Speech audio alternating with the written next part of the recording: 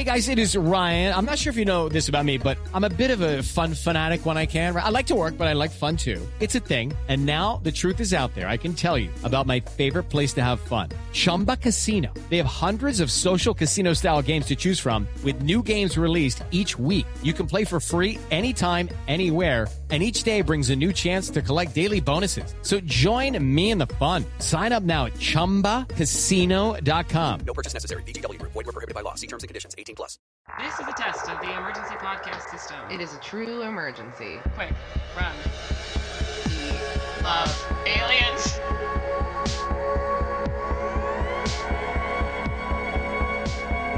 It's not rude. It's science. Just do it.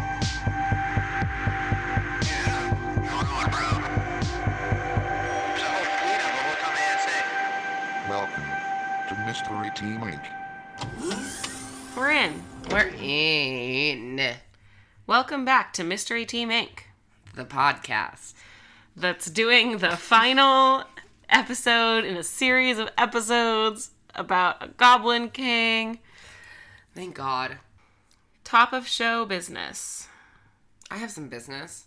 I know you do. I have a problem, is what it is. Okay.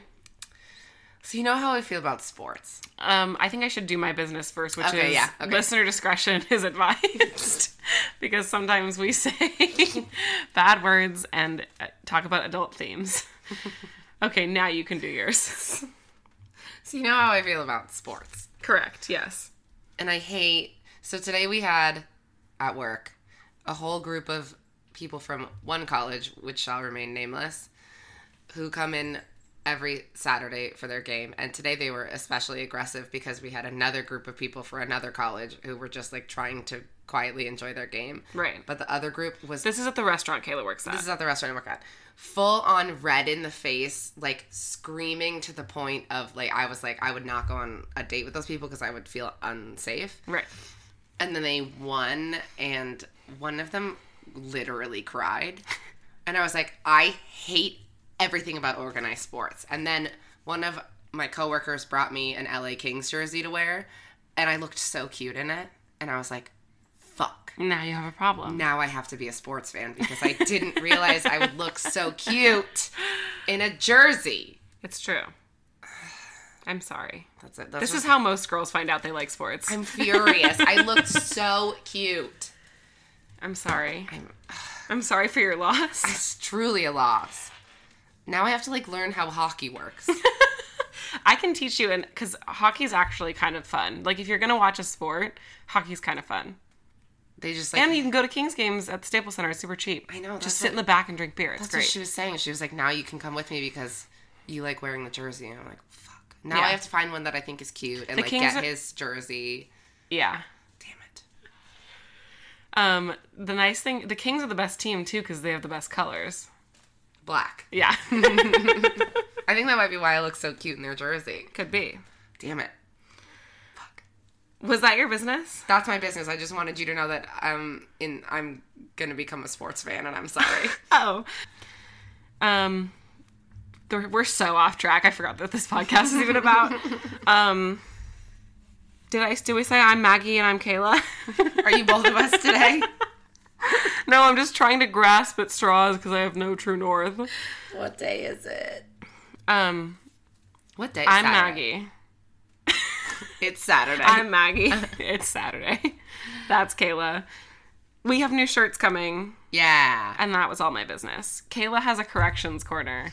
And here's the thing, actually. I'm really glad that this worked out the way that it did. Kayla accidentally omitted one of my favorite parts of this story from the last episode.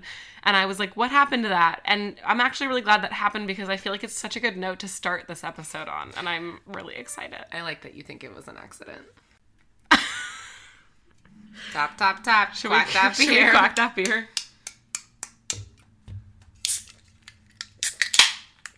Okay, so here's my oopsie daisy. I covered in the last episode how he was arrested in Galveston after Who? Jack the Ripper. We haven't even said his name yet. He must not be named.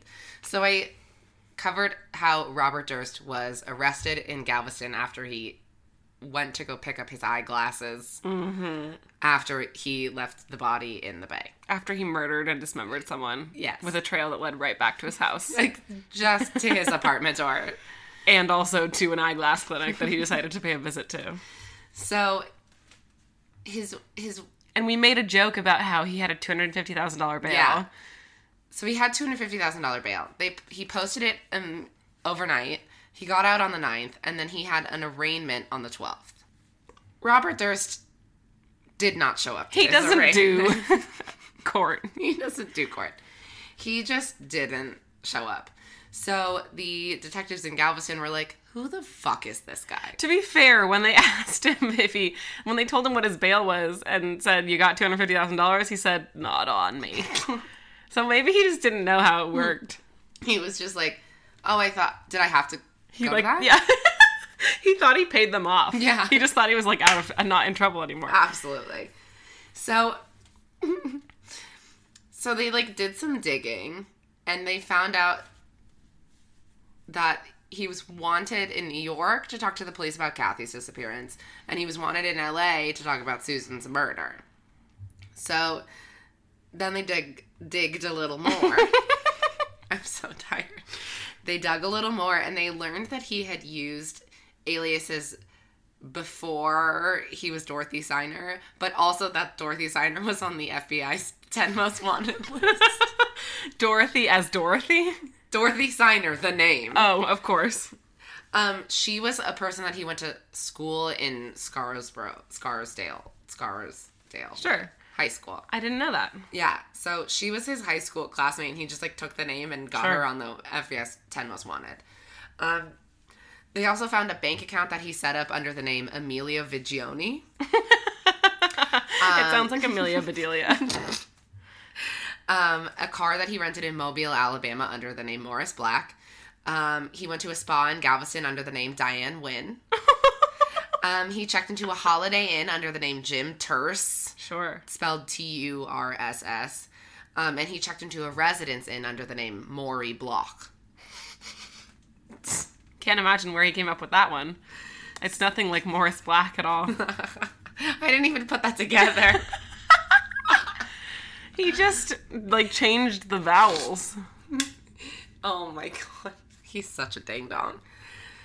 So, then, on November 30th, 2001, Robert Durst was arrested at a Wegmans in Hanover, Pennsylvania for trying to shoplift a $6 chicken salad sandwich. Oh, it was chicken salad. It was chicken salad, which makes it I thought it was worse. just chicken. It It's is worse. chicken salad. It's worse. He says... And some Band-Aids or something, right? No, he bought other stuff. He Oh. just... It was... Listen. He says, I went to Wegmans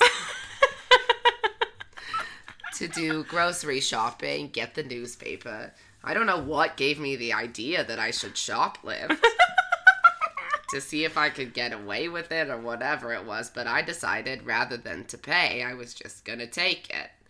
As I was leaving, the two security people were out front and they have to talk to me. We're sorry, you'll have to come with us, blah, blah, blah. Idiotically, I went with them. I was arrested.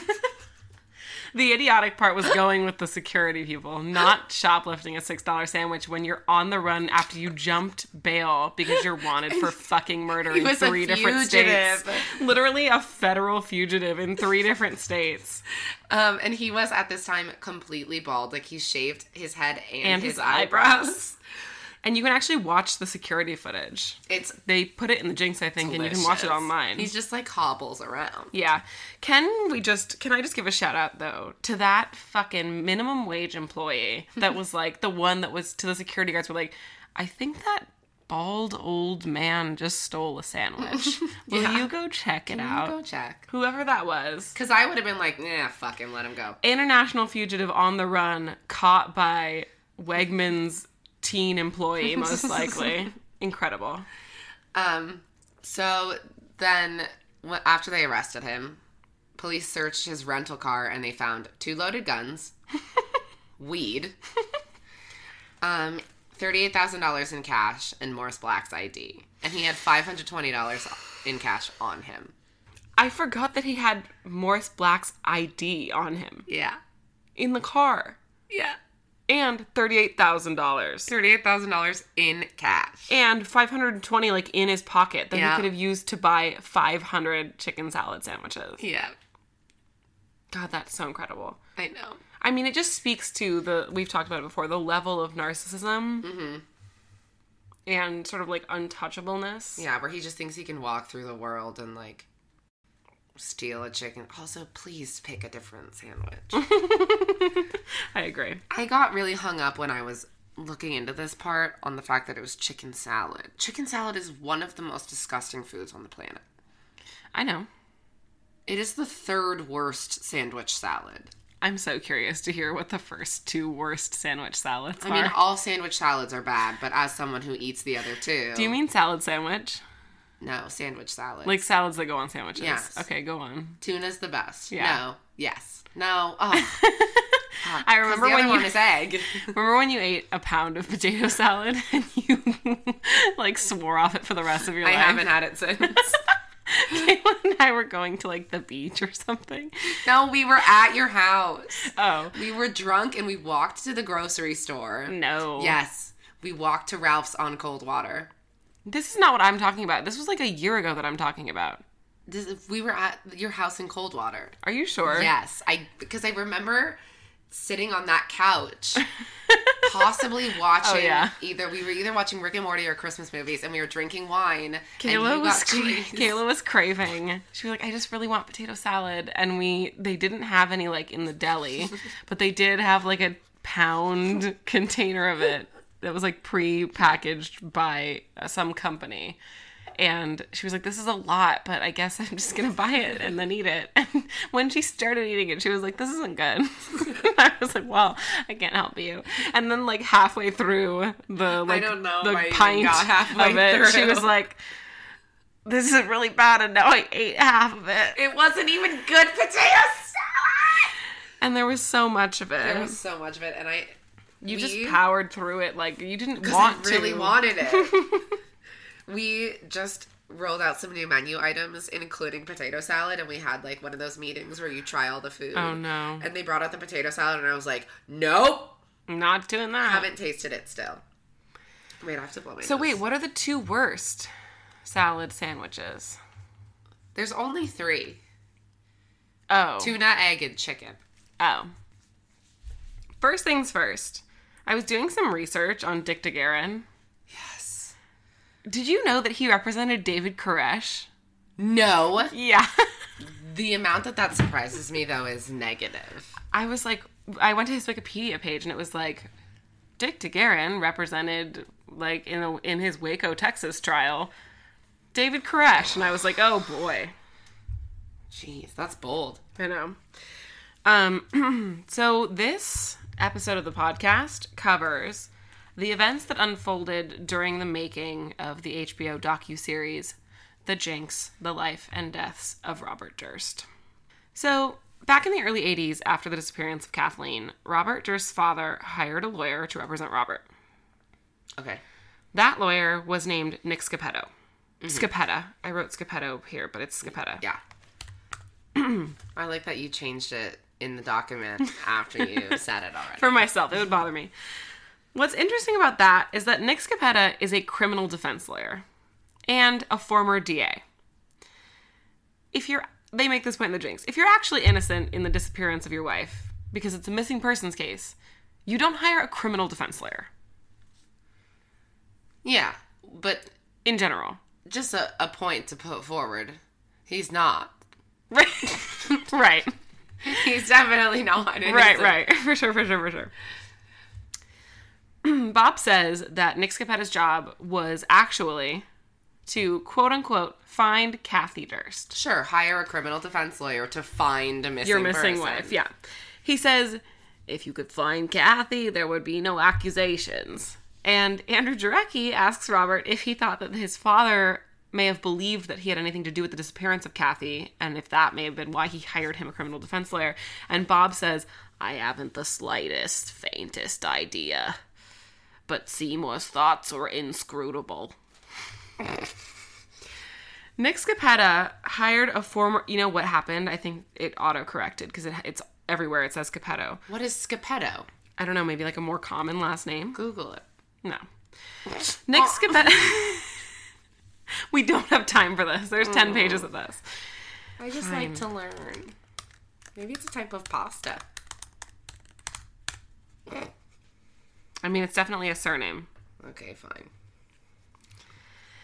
Nick Scappetta hired a former chief investigator of the New York Organized Crime Task Force named Ed Wright to do some private investigating in the matter of Kathy's disappearance.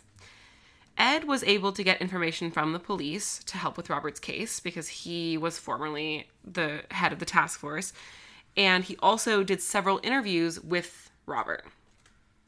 When the filmmakers of The Jinx got in contact with Ed, he essentially said, I was working for Nick Scappetta, so anything that was said to me by Robert in those interviews is privileged information because I was, it's attorney-client privilege. Like, I was working under his attorney. Is that how that works? Couldn't tell you, but that's what he said. Is that like doctor-patient? Like, if, like, my therapist receptionist... If I was like, bitch, you will never believe what happened this week. And she's like, what? I'm not sure about this, but I think that anyone, like paralegals are included. Like, I think anyone working below your, if you're gathering information in an interview for an attorney, I think that counts as attorney-client privilege. Okay. I'm not positive. But does that extend to PIs? I don't know. God, we should go to law school. We really should. So... Despite that, the filmmakers were able to obtain a copy of Ed's confidential reports from 1982. So whether... Such a good fuck you. Whether that it's true or not doesn't matter because we got his reports. The report was titled, quote, Discrepancies in the Recollections of Various Principals. Dear God. It was basically, from Ed's perspective, all of the inconsistencies in Robert's story from the night Kathy disappeared. For example... Exhibit A, the telephone call to Kathy. In a February 13th interview with Ed Wright, Robert claimed that he called Kathy from their house in South Salem while watching the 11 o'clock news on TV. Mm-hmm. On February 28th, in an interview with Ed, he claimed that he called Kathy from a public phone in a restaurant, which is a story I've never even heard. Yeah. And then March 2nd, as you reported in our previous episode, he told Detective Michael Struck and the NY police that he called the New York police. I was going to say the NYPD. The New York police that he called Kathy from a payphone, remember, while walking the dog after dropping her off the train station. But that's the official report. But in 2 interviews with Ed Wright before he talked to Michael Struck, he gave different variations of the story. Second of all, He's not even trying. I know. During the police investigation, Michael Struck says that the doorman of the Riverside apartment building told them that he'd seen Kathleen come home that night. Remember, that's the official story. That's what was in the news. In Ed's interview with the doorman told Ed that he'd never seen her that night and that he would have been the person to bring her up. So if he didn't see her, then she wasn't there. Yeah. Ed Wright was... as he describes it, mutually terminated from working with Robert's team. A conscious uncoupling. Literally. I assume after he told them that there was no way that Robert was telling the truth. Robert claims that he probably had a dozen meetings with Ed. He said several of them were in Nick Scappetta's office, and several of which his brother, Doug Durst, was present for. Oh, Douglas. Also, it's now occurring to me that maybe you can say that they're attorney-client privilege because Nick Scappetta was in the room. Oh, yeah. Side note, in the documentary, I'm going to talk about Douglas Durst in a minute. But in this part of the documentary, they dedicate this whole section to interviews with Kathy's family. And it's heartbreaking. They interview Kathy's niece. Her name is Elizabeth McCormick. Kathy disappeared 2 weeks after she was born, and she looks exactly like Kathy. And she says, like, I never knew that much about her disappearance until I, like, got a little older, and everyone was like, holy shit, you look exactly like her. They show Elizabeth pictures of Kathy that I don't think she's necessarily seen, and she goes, oh my God, like, that could be me. She's like, it's crazy. And so I wanted to, like, make a note or, one of my soapbox moments. Like, it's really easy to get caught up in the mystery and, like, the personality. It's not really a mystery anymore, but it's easy to get caught up in, like, the facts and the details and lies and the personality of Robert, because the story is, like, so bonkers. But I just want to, like, take a moment to remember that Kathy and Susan and Morris were real people and they had real families. Yeah. And it's important to, like, take time to consider them because, once again, I just don't want it to, like, this is a story about Robert Durst, but, like, it really should be a story about his victims. But it's a story about Robert Durst. So I just want to, like, make a little space to sort of have a moment for people that were affected by his murders. But once again, that whole thing is, like, just a testament to how incredible the filmmaking is in The Jinx. I highly recommend watching it now that you're going to be finished with our series about Robert Durst. So at this point, the film spends a lot of time establishing that Douglas won't talk to them. How much time? A lot. We don't need to, like, actually go into it, but they, like, call him and they keep getting called back by, like, people who are like, yes, you called Douglas? And they're like, right, I called Douglas. And he's like, right, what can I do for you? And he's like, you're not we're Douglas. making a film about him. We thought we might want to talk to us so that we portray him accurately. And he's like, nope, he does not want to talk to you. Have a nice day. And then they go to a gala where Douglas is being honored for his charitable contributions. And Jarecki, do you remember this? Jarecki, like, tries to talk to him, and Douglas is, like, really friendly to him. And then he's like, I'm making the film. And Douglas is like, oh. And he's like, I don't mean any harm. And Douglas is like, well, you're causing a lot of harm. But he's actually never, like, rude to them. He's just like, I don't want to talk to you. Which is fair. He's amiable, and I understand why. And then Jarecki makes this really important or really interesting comment. He's like, it must be interesting for Douglas to live in a world where Robert doesn't exist. Because Doug has replaced Robert as the eldest son. Yeah. If you don't know anything about their backstory, Douglas, like, now runs the family business, and Robert obviously is an outcast.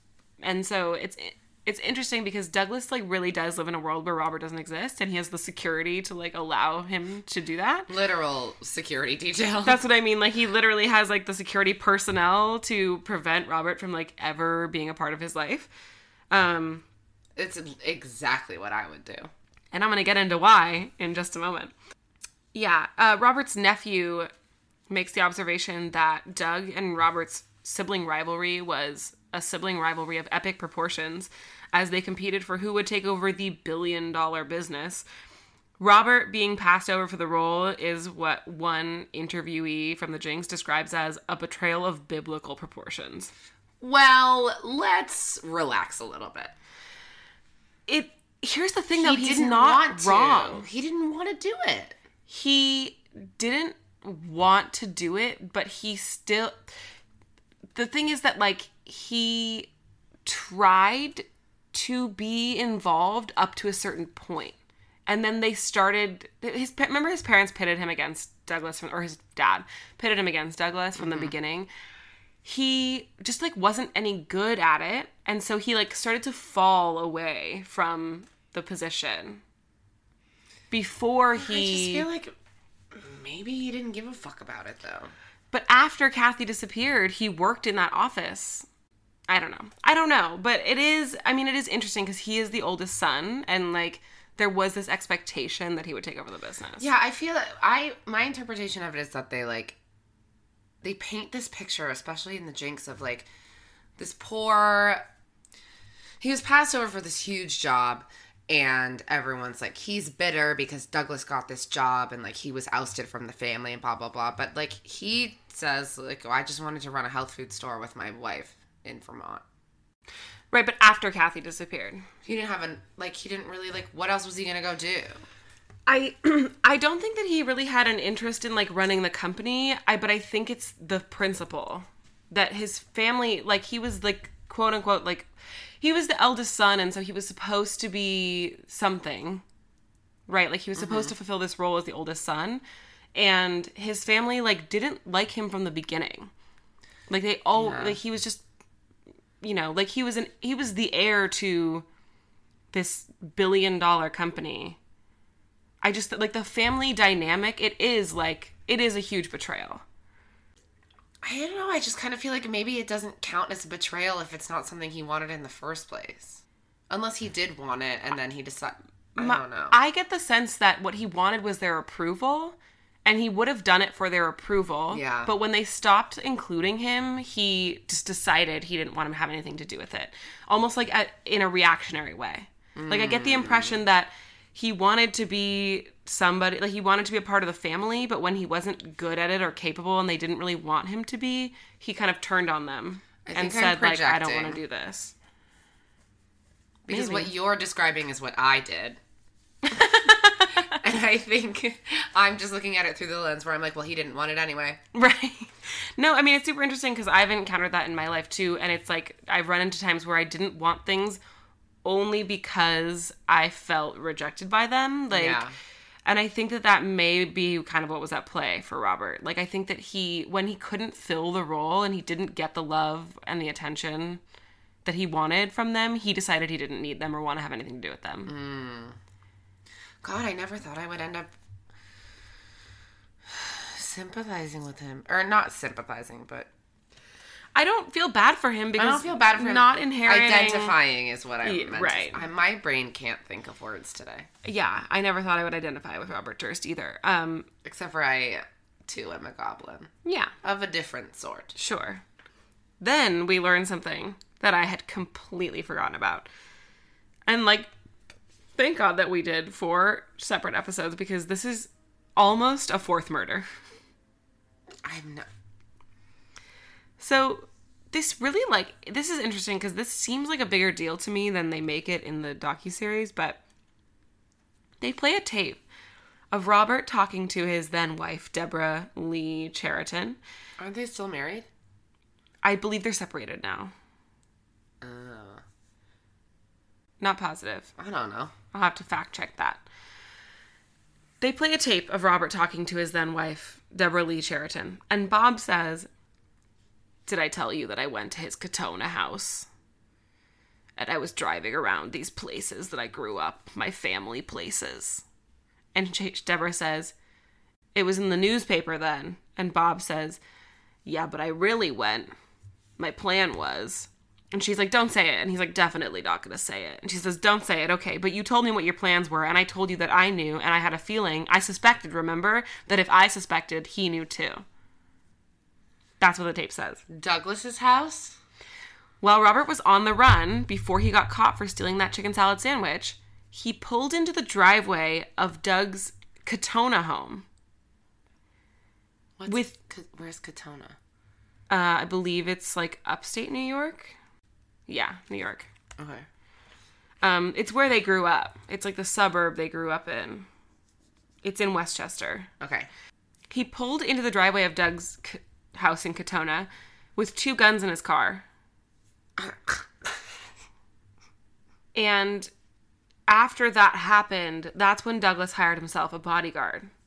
And then the tabloids ran a story about how Robert was bitter that Douglas, you know, like, took over his role as the eldest son, and how the family had completely, like, outcast Robert. And the tabloids ran a story about that and claimed that he was out to kill kill Douglas. Yeah, that's not far-fetched. So, at this point in the filming of The Jinx, Bob makes the filmmakers photograph him outside of Douglas's house. Oh my God, he's so fucking weird. I never noticed this before. Doug's New York house is adjacent to a funeral home. No, it isn't. Did you ever notice that before? It's so creepy. He lives in a course brownstone. it fucking is. And it's like shares a wall with a funeral home. Oh my God. I just thought you should know that. It's very Bob's Burgers. Yes, correct. So at this point in the documentary, the producers get a call from Sareb. Which everyone, by the way, oh, damn it. Okay, everyone in the documentary calls him Sareb. And I just learned this past time around that it's Sareb. Oh, really? Yeah, when they refer to him as Sareb the entire movie, and he refers to himself one time, and he pronounces it Sareb. Oh, good. So everyone was really listening. Apologies. I've been saying it wrong this whole time. So Sarab calls, and he says he's been going through Susan's possessions, and that he has something that he wants the producers to see. What Sarab actually says is, started going through the boxes of Susan's stuff, and I did have another box, so wanted to actually get a reality check from you when you have a second. All right, bye. He presents the filmmakers with a letter. The letter is return address to Robert Durst, floor 24, 67 Wall Street, New York, New York. The letter is addressed to Susan Berman, 1527 Benedict Canyon, Beverly Hills, California, 90210. The address is written in all capitals, and Beverly is misspelled. It's written in the same handwriting as, and even misspelled exactly as it is on the envelope of the cadaver note that was addressed to the Beverly Hills Police after Susan's murder. Yeah, it's Beverley, right? Correct. So now I'm going to play the recording of the producers calling each other after Sarah has revealed this letter to them. He showed me a letter from Bob to Susan that was from March before she was murdered. The address written on the front is exactly like the cadaver note, down to the misspelling of Beverly.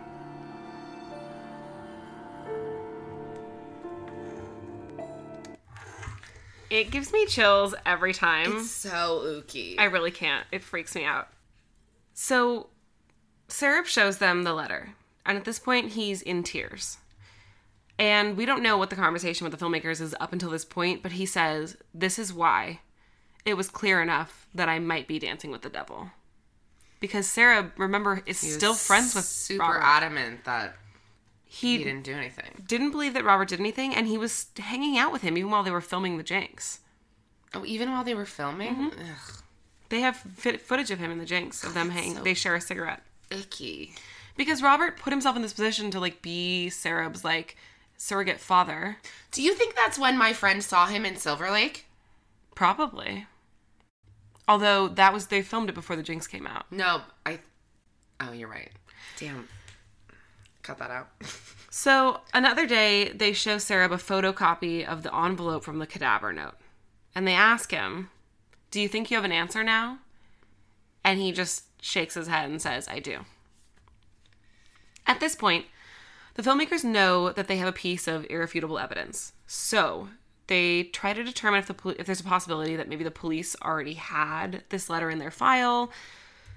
And when Jarecki gets in touch with the other producers to ask them, after they call the LAPD to follow up, they say there is no chance. So they take the letter to the bank and they put it in a safety deposit box. And Jarecki says, nothing's bringing Susan back and nobody's going to know that we have this document. So what about we interview Bob, we bring it up, we have it on film, and then we have something that the LAPD is going to really want, because without all the bullshit, without having to go through 800 different levels of discovery and all that, we've got Bob reacting clean to this hugely important piece of evidence. And this is where the filmmakers legitimately, like, become heroes, because they now embark on this journey to I just got chills. plan out this very delicate trap. Mm-hmm. This interview where they're going to confront Bob with the letter. And It's so smart.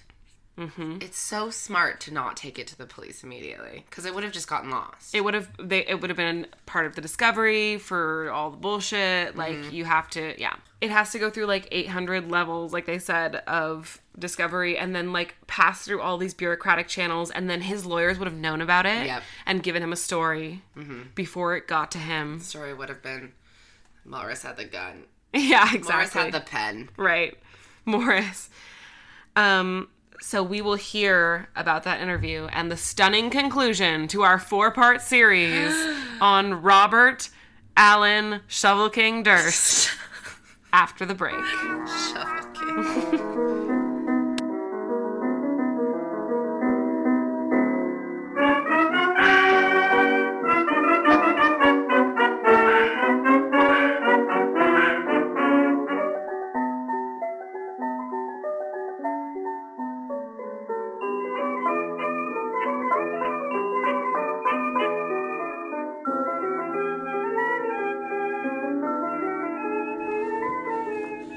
Okay, when we last left our heroes, they were plotting. Record scratch. Bet you're wondering how we got here. So, it's time. It's almost time for the interview, but first, a quick note. Damn it. The filmmakers show photocopies of the cadaver note envelope side by side with the letter that Bob wrote to Susan, the envelope for the letter that Bob wrote to Susan. They show those photocopies to like a few different people in their interviews, but my favorite is Janine Pirro. They show them to Janine Pirro, and she goes, yeah, Wall Street, because that's his return address. And they go, no, like, look at that. And she goes, She's such a New Yorker. She goes, oh my God, Beverly. The B is exactly the same. And then you see her, like, see the misspelling, and she goes, son of a bitch. Ugh. It's so good. Say what you will about Janine Pirro, but that It's bitch so can good. structure a scene on her own like it's nothing. She really can. It's unbelievable. So, if you'll recall, the filmmakers already addressed the cadaver note in their first interview with Bob. Yeah. In which he famously says, and I say famously because I referenced it before, in which he famously says, it's a note that only the killer could have written. Because Bob just never stops incriminating himself. Absolutely. Setting himself up to fall so hard. Yet, though. Like, Right. fall where? Sideways? Like, He also talks about how the police were very hung up on the use of the word cadaver. Mm-hmm. The note had Susan's address and then just the word cadaver. That was the note. The police said no one uses that word. The killer must have had some medical experience or worked as like an EMT or like in an ambulance or something like that. Someone who would know that word and use it to refer to a body. Mm-hmm. Bob had no medical experience, but Kathy did. Kathy's friend Eleanor Schwank says, I love Eleanor Schwank. I think that word is so telling. Kathy had a cadaver in medical school. She didn't give it a name, you know, she had respect for the fact that it was a living human being at one time, and so she talked to me about the cadaver, and she talked to Bob about the cadaver. Bob heard that word over and over and over again in relation to the dead body. If you ask anybody how they would describe a dead body, nobody says cadaver. Mm-mm.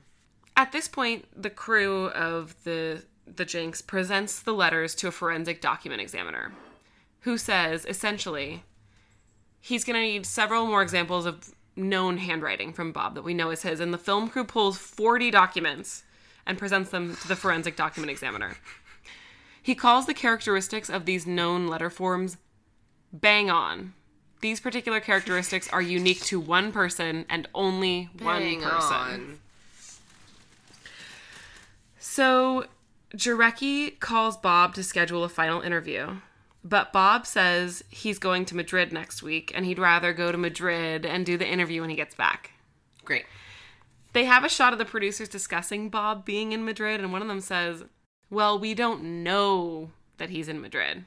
And Jarecki says, I mean, I find him to be genuinely truthful about, and another producer cuts him off and says, I doubt that he's lying about, and then the camera op goes, are you guys fucking kidding me? It's so funny because when you watch it the first time, you don't catch it, but knowing what we know, it's like, Jarecki really does, and actually, I get into this, Jarecki talks about it later, but he convinced himself that Bob was someone else. And he has, like, affection toward him. Yeah. I talk Yeah, about it, good. but because of that, they're like, I mean, why would he lie about going to Madrid? I don't know if he's going to be in Madrid, and, like, the camera op is like, are you guys I love fucking the camera kidding me? So, of course, Sarah then calls the producers and tells them that Bob asked him not to tell the producers that he's in LA because, quote, he told them I was in Barcelona. Or sorry. Oh my God. Yeah, he says, I told them I was in Barcelona. Oh my God. And Jarecki's on the phone with the producer who just talked to Sarah, and he goes, it's funny because he told me he was in Madrid. You know that cam op is that crafty like a fucking set. Yeah, right. But do you like that Bob even mixed it up? He can't. He was like, I told them I was in Barcelona. He doesn't even try to get. Then this is something we say all the time, but he just like he doesn't even try to try. Bob then rescheduled the interview. Great. Again. Weeks go by. Where was he? Majorca. Probably. Weeks go by, and the producers are calling him, and Bob tells them, Bob finally picks up and he tells them, I sort of think you need a new gig. You've done Robert Durst. I'm at the point of not doing anything. Period. And hangs up on them. So now it's like they've carefully concocted this plan to do a second interview, and they've said to Bob, like, we just want to follow up on a couple of things, you know, tie up some loose ends. And Bob's like, okay. And then he's like, actually, I'm in Madrid. Actually, I'm not going to do it at all. And they're sitting here with this fucking piece of evidence that's like, could blow the top off the whole thing, right? And they're like, a few weeks later, the producers have a conference call. And they show in the Jinx a shot of the production office. And the associate producer, Colin Wilm, is on this conference call. And they're all just like, yeah, okay, does anyone know where he is right now? And he just holds up, he like scribbles something on a yellow legal pad. He holds it up to the camera and it just says, Bob has been arrested. So, Is he single? what happened was... God, I really gotta get my production goggles off my head. So what happened was Doug had filed an order of protection on Bob after the day that they shot in Times Square and they went to his house. Bob's Burgers house. Well, another day, their security camera caught video surveillance, this is a different day, of Bob approaching Doug's house. It's a couple weeks after they filmed in Times Square. And he, like, walks up the stairs to the door, and he, like, looks around, and then he leaves. So he obviously violated the order of protection, and they arrested him. Oh, my God. Then Bob gets out on $5,000 bail. 5? Mm-hmm. Well, it's like 75 cents. Right. Because all he did was violate the order of protection. It's not like he murdered multiple people. It's not like he murdered 3 people. So then, after that happens, and after Douglas, like, stirs up whatever that weird fucking thing is in Bob that makes him feel like he's not part of the family, Bob calls the producers. He says that his lawyers want to discuss with the filmmakers what they remember from the day that they filmed in Times Square of him approaching Douglas's property. Because they went to Douglas's work, and they also went to his house. Yeah. So, and they couldn't get into the building, right? Right. The security guard's like, no, get out of here.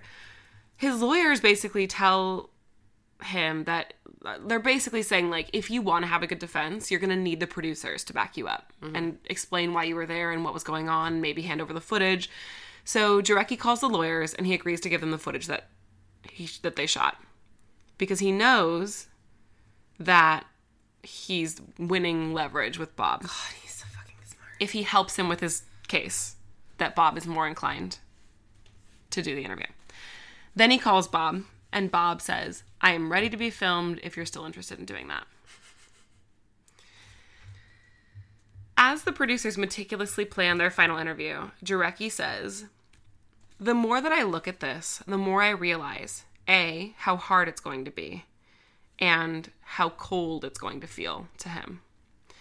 And I wanted to bring this up because throughout this documentary, the first time that you watch it, there is, like, up to a point, a certain benefit of the doubt that you're willing to give Robert. And the film purposefully frames it that way.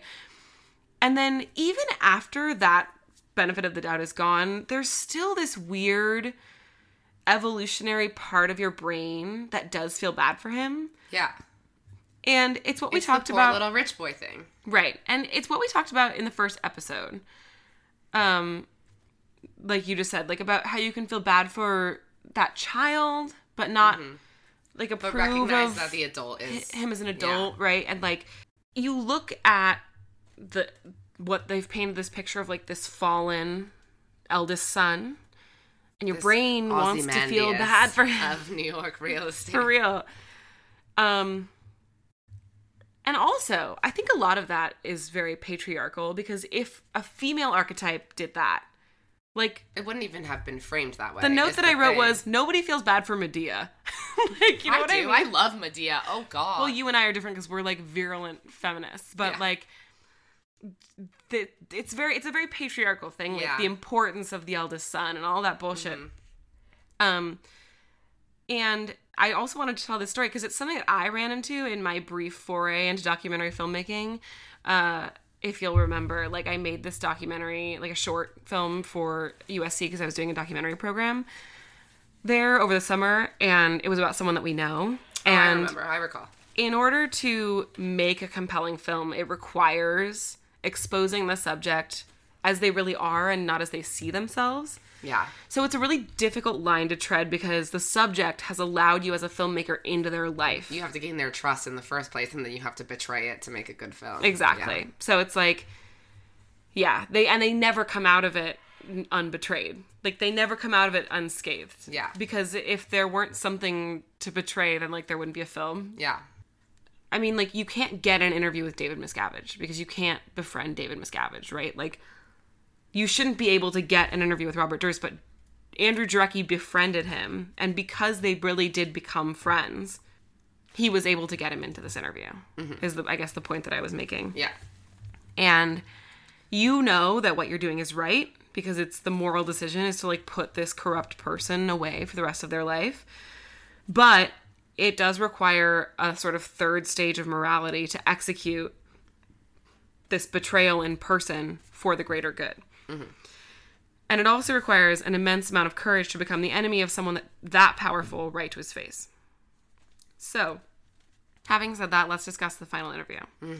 Jarecki shows Bob some pictures, and he throws him some softball questions. And he actually shows him the picture of Bob and Susan that we posted in our Instagram post. Mm-hmm. And Bob says, yes, I'd like to get a copy of this. And he, like, actually looks at it, like, wistfully, and it's really bizarre. He's like, yeah, I want a copy of that. And, like, it's hard to watch because, you know, even though he's gonna get the copy, it's like... So Jarecki says, I want to ask you about this address. He gives Bob the letter that he wrote to Susan, and Bob reads the letter. He says, Susie, now and again I think about old times. GG. Good luck, Bobby. What about the address? And Jarecki asks him about the letterhead, the office he was working in at the time. And then he asks him if he remembers what the letter was about. And Bob says he doesn't remember. Maybe she had published something around that time. And Jarecki says, my theory is that you were sending her some kind of support. And Bob says, that's very possible. I can easily see writing that letter and putting a check in there. Then Jarecki says, I want to show you that envelope that the letter came in. Would you read me the address on that envelope? He reads it, and he says, Susan Berman, 1527 Benedict Canyon, Beverly Hills, Beverly spelled wrong, 90210. Which is, you know, the zip code you want in Beverly Hills, but you just didn't want Susie's neighborhood. And Jarecki says, so obviously I want to ask you about the cadaver note, the famous cadaver note. Can you read me the spelling of Beverly? And Bob overlaps him. Beverly Hills Police, 1527 Benedict Canyon, cadaver. Same misspelling. Jarecki says, what does that say to you? Bob says, I mean, the writing is similar, the spelling is the same, so I can see the conclusion the cops would draw, or the writing exemplar person. And at this point is when he starts burping. He says, would conclude they're both written by the same person. Jarecki then shows him the side-by-side comparison. He says, did you write the cadaver note?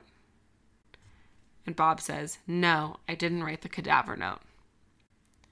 Jarecki says, so you wrote this, but you didn't write this. Definitely wrote this, but I did not write that. I guess I'm searching for a way to understand how two people could misspell Beverly. I'm searching for a way to figure out how you didn't write the cadaver note because it's so similar. Bob says, well, what I see is the similarity is really the misspelling in Beverly. Other than that, block letters are block letters. How else would you write a block letter than that? I mean, it's almost like a typed thing. It's going to look like two typewriters. It's going to look the same. And Jarecki says, so you wrote one of these, but you didn't write the other one. I wrote one, but I did not write the cadaver one. Jarecki then holds up the isolated comparison, where it's just cropped photocopy of Beverly Hills from the cadaver note and Beverly Hills from Bob's letter. He says, and can you tell me which one you didn't write? And Bob says, no. And that's like the end of the interview. He does this really crazy thing where he just and we said this before, obviously, where he just says, he like gets ahead of you, and he's like, well, I can see how you would think that the same person wrote this, or like, no, I can't tell you which one I wrote, but I didn't write it. Mm-hmm. It's so ballsy. That's the end of the interview. So then Bob asks if he can keep that photo of him and Susan. And the crew starts wrapping up. And they save a sandwich for Bob. And Bob goes to use the bathroom. Chicken salad. I don't know.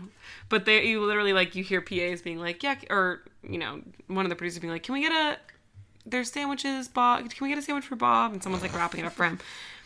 And Bob goes to use the bathroom. While Bob uses the bathroom, his microphone continues to record. Mm-hmm. Or maybe this is the bathroom. Yeah, that's... You're right, this is the bathroom.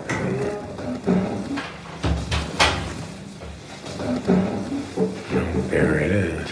You're caught.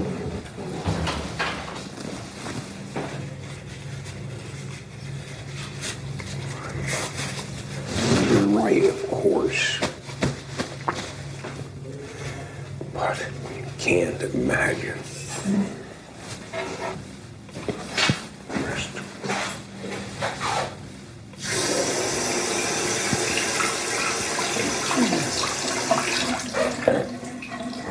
What's in the house? Oh, I want this. Disaster.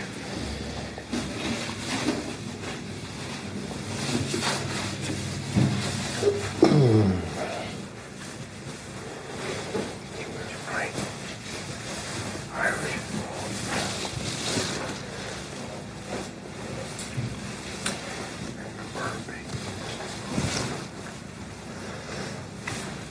Listen, I'm having difficulty with the question.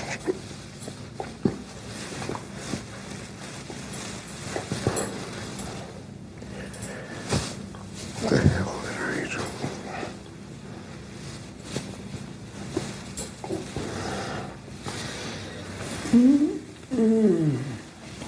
Kill them all, of course. So that is the recording from Bob's hot mic at the end of the Jinx. The transcript is... Thank you. Yeah. There it is. You're caught. You're right, of course. But you can't imagine. Arrest him. I don't know what's in the house. Oh, I want this. What a disaster. He was right. I was wrong. And the burping. I'm having difficulty with the question. What the hell did I do? Killed them all, of course. Bob was arrested one day before the finale of The Jinx aired. Many have taken this to be a confession, but since the airing of the documentary and his 2015 arrest in connection with Susan Berman's murder, Durst has claimed that he was on meth for the duration of the filming. Oh, great. Okay. There has also been a lot of debate over whether this audio would be admissible in court. 3 years after his arrest, Robert Durst has been ordered to stand trial for the murder of Susan Berman after a judge ruled that there is enough evidence.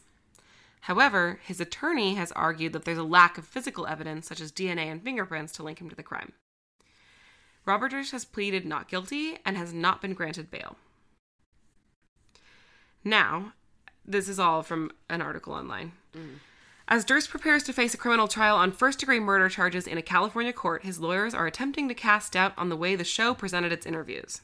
A transcript submitted by the defense team shows that Durst's infamous quote, "What the hell did I do? Killed them all, of course," was actually pieced together, separated by 6 sentences of additional context. On the basis of the editing decisions surrounding the now notorious bathroom audio, Durst's defense is reportedly seeking to ensure that none of the evidence compiled by the team behind the Jinx can be deemed admissible in the upcoming proceedings. Have they come to a ruling about that? I will get to that in a second. Oh, okay. Here's the actual transcript without the editing. Oh, they have it? Mm-hmm. I've never heard this. Well, there's not a recording. It's just I know, I've never read it. Or had you read it to me. Unintelligible. I don't know what you expected to get. I don't know what's in the house. Oh, I want this. Killed them all, of course. I want to do something new. There's nothing new about that. What a disaster. He was right. I was wrong. The burping. I'm having difficulty with the question. What the hell did I do? Which, to me, is still pretty incriminating. I'm sorry. So what's the part that wasn't in the documentary? Basically, they cut together what the hell did I do and put killed them all after that. Okay. Sneaky. We put the line killed them all at the very end of the last episode to end the series on a dramatic note, not to link it to any other line, series editor Zach Stewart Pontier told the New York Times. It didn't occur to us that other journalists would connect it with what the hell did I do? Why? There are actually 10 seconds between the two lines, and I think the experiences of reading it and hearing it are very different. So the editing team was like, we just switched the lines around. We weren't trying to, like, make it sound like he said, what did I do? I killed them all. We just wanted to end on that note. But honestly, what difference does it make? But also, what do you mean? Who, the editor? Yeah. We didn't mean for people to think that what he said was, what the hell did I do? I killed them all. We just made him say, what the hell did I do? I killed them all. Yeah, that's fair. You know? Like, I understand their motivation, and they did a very good job, and oh boy, it's so impactful, but also, like, I mean, when you're listening to it, there's 10 seconds of audio between the line, or 10 seconds, between the two lines. So, like, to me, when I watch it and when I listen to it, I don't hear, what did I do? Killed them all, of course. It sounds like what he's saying is, what the hell did I do? In response to, like, why did I do this interview? Yes. And then the separate line, I killed them all, is separate, and that's the way he actually intended it. Yeah, well, you have to have different actor thoughts between the lines. Fair. Which, I mean, yeah, but also, like, what do you know? Right. You're just going to release this to every person on the planet, and, like, or whoever subscribes to HBO, and think that they're all going to get your very good editing techniques? Like, are you saying that the Jinx paints an unfair... No, I'm saying they did a very good job editing, but they overestimated a bulk of their audience. That's fair. The Jinx went on to win 2 Emmys and a Peabody Award. What did they win the Emmy in? I don't know. Sound editing? Probably. In a setback for Durst's defense team, the judge also ruled that the Los Angeles County District Attorney's Office can present evidence in the trial relating to the 2001 killing of a Texas neighbor, Morris Black, for which Durst was acquitted of murder. Oh, that's interesting. In September, a Los Angeles judge rejected an attempt by Robert's defense attorneys to strip the producers of protection under California's journalist shield law by having them declared government agents. In a motion, Durst's defense team, led by Dick DeGuerin, the hero of the story, who he's still representing him. He's representing him in his 2020 trial, too. God. Argued that the filmmakers and the police consulted, coordinated, and collaborated so closely that they formed a symbiotic relationship, converting the filmmakers into government agents. Except for they didn't at all, because the filmmakers very aggressively hid that note from the police. The producers not only gave the police and prosecutors multiple advanced screenings of their work, they even put together a PowerPoint presentation for them at prosecutor suggestion about why Durst should be charged with Berman's death. I don't believe anyone did a PowerPoint presentation. The prosecution is not planning to seek the death penalty against Robert Durst, who is 76 years old and frail from cancer and other health problems. On October 28th of this year, as in like 2 weeks ago, a pretrial hearing was held in the case. You can watch it online if you Google it, and Chip Lewis, who also represented Durst in his 2003 trial, is the one speaking in the video you can find online of the pretrial hearing. Robert is there, looking very frail. Is that when he has the neck brace? This was like a week ago. Oh, okay. I'm thinking of older pictures. Yeah. I don't know. I don't think he was wearing one in the pretrial hearing. I didn't notice it if he was. And Chip Lewis literally says at one point, Merriam-Webster's defines journalists as... Stop it. In his attempt to make the argument that the filmmakers shouldn't be treated as journalists because they edited their footage. Durst goes to trial in January of 2020 for the murder of Susan Berman. He will be represented by Dick DeGuerin and Chip Lewis. And that is the end of our story for now. For now. For now. Until January fucking 2020. The end. I'm so glad.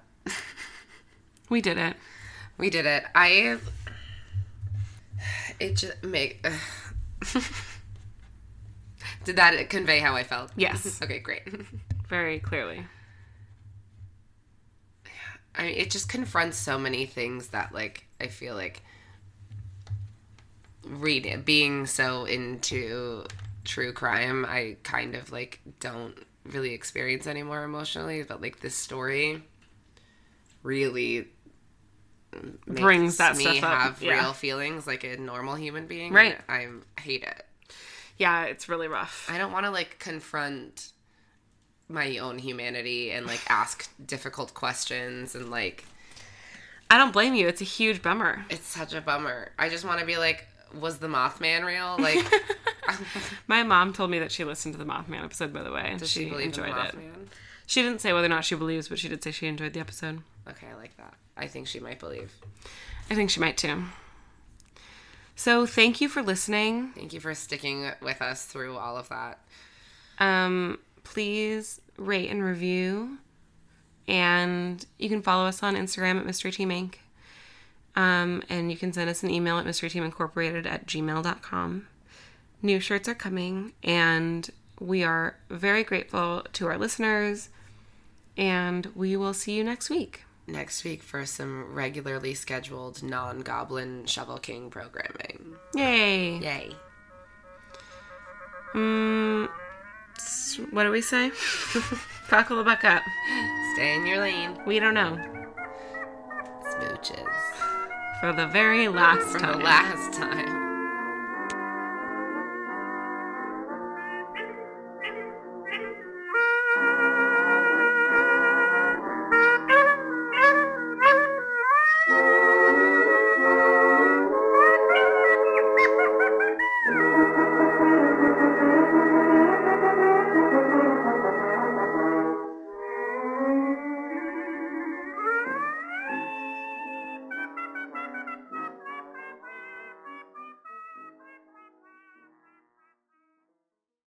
Judy was boring. Hello. Then Judy discovered ChumbaCasino.com. It's my little escape. Now Judy's the life of the party. Oh, baby, mama's bringing home the bacon. Whoa, take it easy, Judy. The Chumba life is for everybody. So go to ChumbaCasino.com and play over 100 casino-style games. Join today and play for free for your chance to redeem some serious prizes.